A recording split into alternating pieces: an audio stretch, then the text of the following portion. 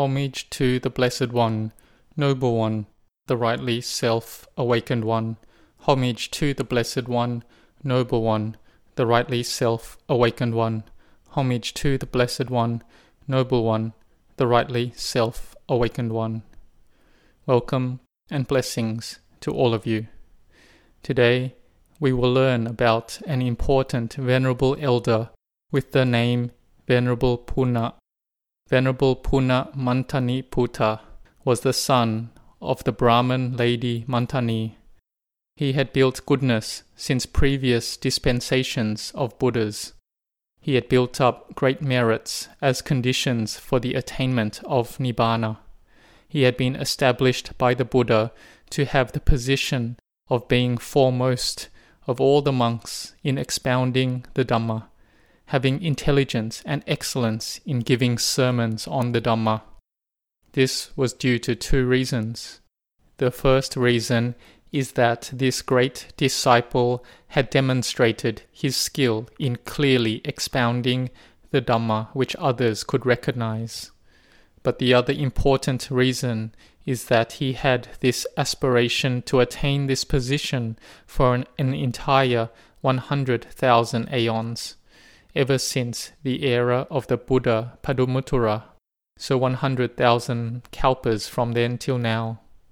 In that era where the Buddha named Padumuttara arose, Venerable Puna Mantani Putta was born as the son of a millionaire in a very rich Brahmin family in the city of Hangsawati. He was named Gotama. He was a Brahmin who had learned and memorized all the 3 Brahmic Vedas and had 500 young men following him. But he reflected that the 3 Vedas weren't the cause that leads to awakening. He thought that the 3 Vedas were like a banana tree. On the outside it looked impressive, but on the inside one couldn't find any real substance. Upholding the 3 Vedas was like eating husk. It had benefits only in the study of art. If he renounced as an ascetic and gained the 4 divine abidings, he got spiritual power and it didn't degrade.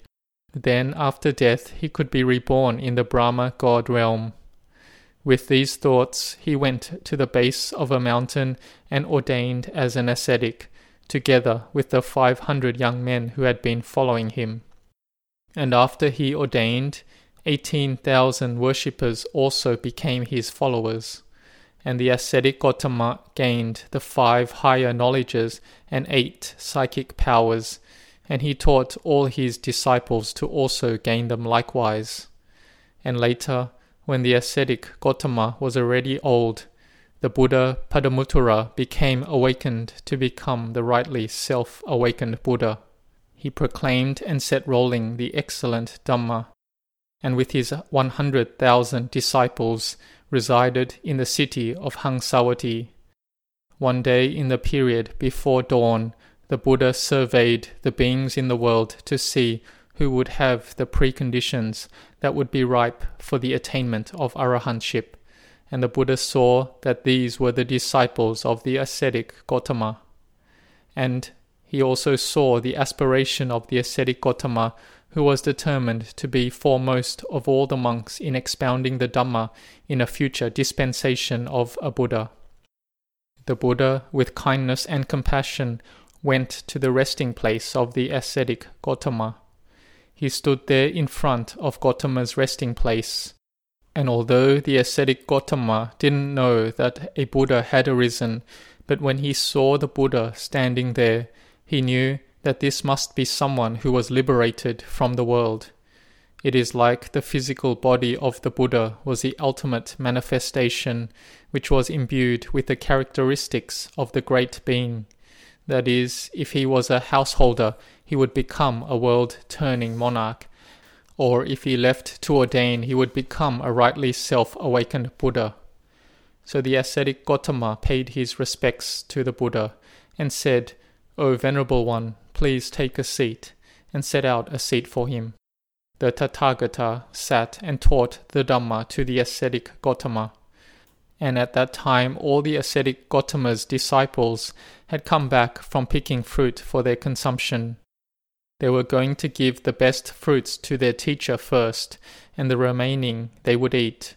And they saw the Buddha sitting on a higher seat, and their teacher seated on a lower seat. They discussed amongst themselves that they thought in this world there is no one higher than our teacher, but today this individual lets our teacher sit on a lower seat, and he sits on a higher seat. Is this human that high?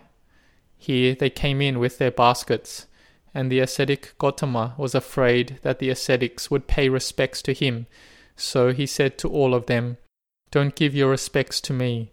This individual is someone who is the highest in all the worlds, together with the Dewa realms. It is appropriate for you to give your respects to him. You should respect him." The ascetics thought to themselves that if their teacher didn't know, he wouldn't say this. So they gave their respects to the Lord Buddha. And the ascetic Gotama said to all of them that we have no other vessel that is worthy of offering the Buddha. So we will offer the best fruits from this forest. So he selected the most ripe fruits and put them in the bowl of the Buddha. After the Buddha had consumed the fruits and all the ascetics had eaten after, the Buddha told his 2 chief disciples to take 100,000 disciples to come here. And Venerable Mahavimala Thera had the thought, where did the Buddha go? And he found out that the Buddha had asked him to come to him, and so he went with the 100,000 monks to the Buddha, and they paid their respects to the Buddha. And the ascetic said to his disciples that they had nothing else to give as an offering, and that the Sangha would be tired to remain standing, so they spread a seat of flowers for the Sangha with the Buddha at its head. After they had finished spreading the seat of flowers, the ascetic Gotama gave his Anjali before the Buddha and asked the Blessed One, "May you take a seat of flowers for our benefit." The Buddha sat on the seat of flowers, and after the Buddha was seated, the 2 chief disciples and the rest of the Sangha sat on the seat. The Buddha entered Nirodha Samapatti, the state of extinction, with the purpose that it would be of great benefit to the ascetics. The chief disciples and the rest of the Sangha knew that the Buddha had entered Nirodha Samapatti, so they followed by entering it as well. The ascetic Gotama stood holding flowers for an entire 7 days. The other ascetics finished eating the forest fruits and then stood in Anjali for the 7 days. When the Buddha left Nirodha Samapatti, he saw all the ascetics standing there, so he called the Venerable Arahant disciple who was foremost in giving the Dhamma and said, "Bhikkhu, these ascetics have done a great veneration. You should give the Dhamma as an anumodana to them." So the monk received the instruction and contemplated the Tripitaka, gave his anumodana and ended the talk. Then the Buddha gave a verse with his splendor and power. After the Dhamma talk, all 18,000 ascetics attained to becoming arahants, except for Gotama. He couldn't see clearly into the Dhamma. He asked the Buddha, "Blessed One, whose name is the monk who gave the sermon in your dispensation?" The Blessed One said, "Gotama ascetic, this is the monk that is foremost out of all the monks in expounding the Dhamma in my dispensation." The ascetic Gotama made the determination that by the result of the merit that he had done for the whole of the 7 days, may I become the highest out of all the monks in expounding the Dhamma in a dispensation of a future Buddha, just like this named monk. The Blessed One surveyed whether the aspiration of the ascetic Gotama would succeed or not. So the Buddha made the prediction that in 100,000 aeons there will be a Buddha, Gotama, that will arise, and you will be the foremost of all the monks in giving Dhamma sermons in that dispensation. Then, in the dispensation of our Buddha, Puna was born in a Brahmin family in the house of a Brahmin named Donawatu, not far from the city of Kapilawatu. His relatives called him Puna, And what was important here was that Puna was the nephew of the Venerable Anya Kodanya. After Venerable Anya Kodanya attained to becoming an arahant, he wanted to seek solitude and so retired to live on the banks of the Chanda Tantadaha close to the river Mandakini Bogakarani. It is a place where all the Pacceka Buddhas go, and he was worthy of this residence, being one of the great disciples of the Buddha, praised by all the Devas and humans. And Venerable Anya Kodanya was the one to teach his nephew Puna to attain to arahantship. Before he was going to enter seclusion in the forest, he contemplated whether there was anything he had to do before. He saw that if his nephew Puna ordained, he would be the foremost in expounding the Dhamma in this dispensation.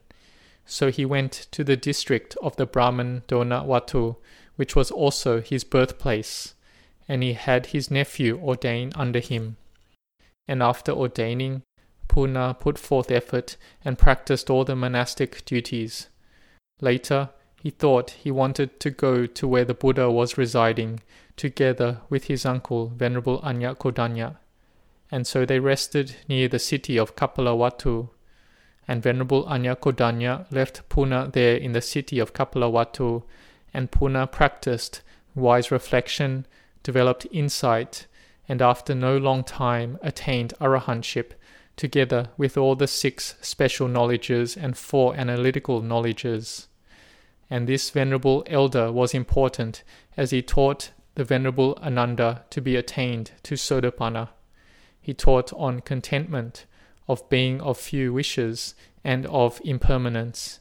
He asked Venerable Ananda if form, feeling, perception, mental formations, consciousness are permanent or impermanent. Venerable Ananda answered that they are impermanent. When Venerable Ananda said that they are impermanent, it became clear to Venerable Ananda, and he saw the Dhamma. Venerable Puna Mantaniputta was also the teacher of many other monks in the Sakka region. There was Venerable Karutayi, Venerable Nanda, Venerable Rahula, Venerable Meghiya, Venerable Nagita, Venerable Maha-Uttayi, and later on, Venerable Upali Patiya, Venerable Anuruddha, Venerable Ananda, Venerable Bhakkhu, Venerable Kimpaila, and others. Venerable Puna Mantaniputta, however he practiced, that is how he taught his disciples, and he had 500 direct disciples.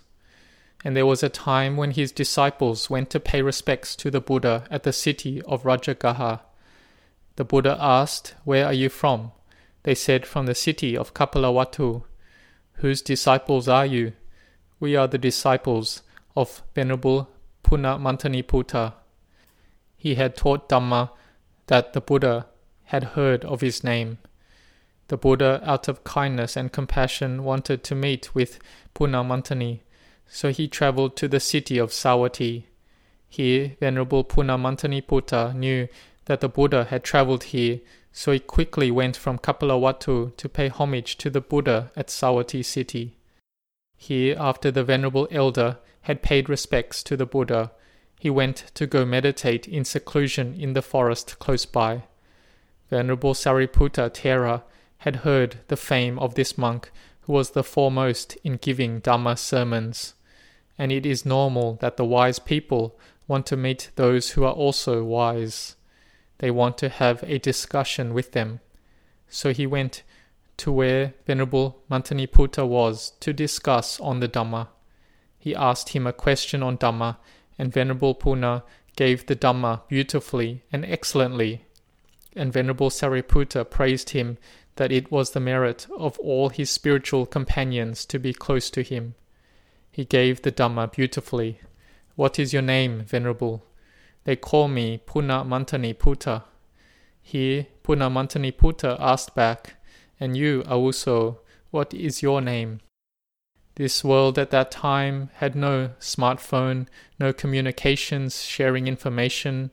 The picture and image of each venerable monk who had fame, who could give the Dhamma, who were excellent, who were the left and right hand chief disciples of the Buddha. What the monks looked like they didn't know. They didn't know because each monk practiced with restraint and kept to themselves. Here Venerable Sariputta Thera said, "My name is Upatissa. My friends call me Sariputta, following my mother's name." Just that much. Venerable Punamantaniputta said, he was discussing Dhamma with the Dhamma Senapati, the marshal of the Dhamma, the one who could give Dhamma on behalf of the Lord Buddha himself. He said, "If I knew I was giving Dhamma to Venerable Sariputta Thera, I wouldn't dare to give any Dhamma. I wouldn't have anything to say." So he praised that it is the merit of his spiritual companions to all the monks who are close to the Dhamma Senapati, the right-hand chief disciple of the Lord Buddha. Both were excellent in Dhamma. They were arahants. They had no conceit, no ego. Venerable Sariputta didn't call Mantaniputta over, saying that he was the chief disciple.